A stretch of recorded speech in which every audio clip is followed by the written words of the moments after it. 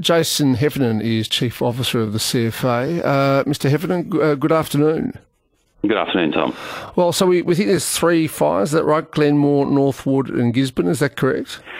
That's right. We've got 3 significant fires currently burning across Victoria that fire crews are actively working on. The first one is at Northwood, and that's an emergency warning, and people are being advised to shelter indoors now.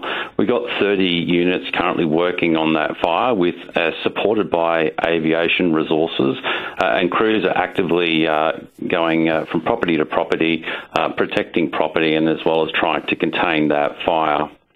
The Glenmore fire is currently at watch and act, and that's affecting those areas of Glenmore, Inniston, Madingley and Rowsley. That is a leave now. So if your bushfire survival plan is to leave, you are advised to leave now. There are 38 firefighting appliances on the scene at that fire, again supported by aerial resources. And again, firefighters are working hard to gain the upper hand and protecting property as it becomes threatened. The Gisborne fire, I'm glad to say the threat has reduced from the watch and act, is now at advice.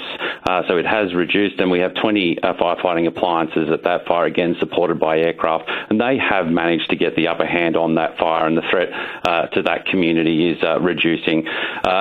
All communities across Victoria, and particularly for those in Northwood, Gisborne and Glenmore, are advised to keep up to date. Keep an eye on the Vic Emergency app or the Vic Emergency website and listen to their emergency broadcaster. The frontal system is making its way across the state at the moment, and I do expect the conditions will be very fluctuating, so these fires could elevate or reduce in their ferocity over the next couple of hours. So I really do need the communities to stay alert to what's going on and take action should they be requested to do so. All right, thank you for your time. We'll let you get back to it. Jason Heffernan there, Chief Officer of the CFA. So the cool change, I mean, you think, that'd be good, but what it does is it just pushes the fire in a different direction. The cooler weather arguably makes them easier to fight, but again, it just introduces an element of unpredictability. Jason Heffernan there from the CFA.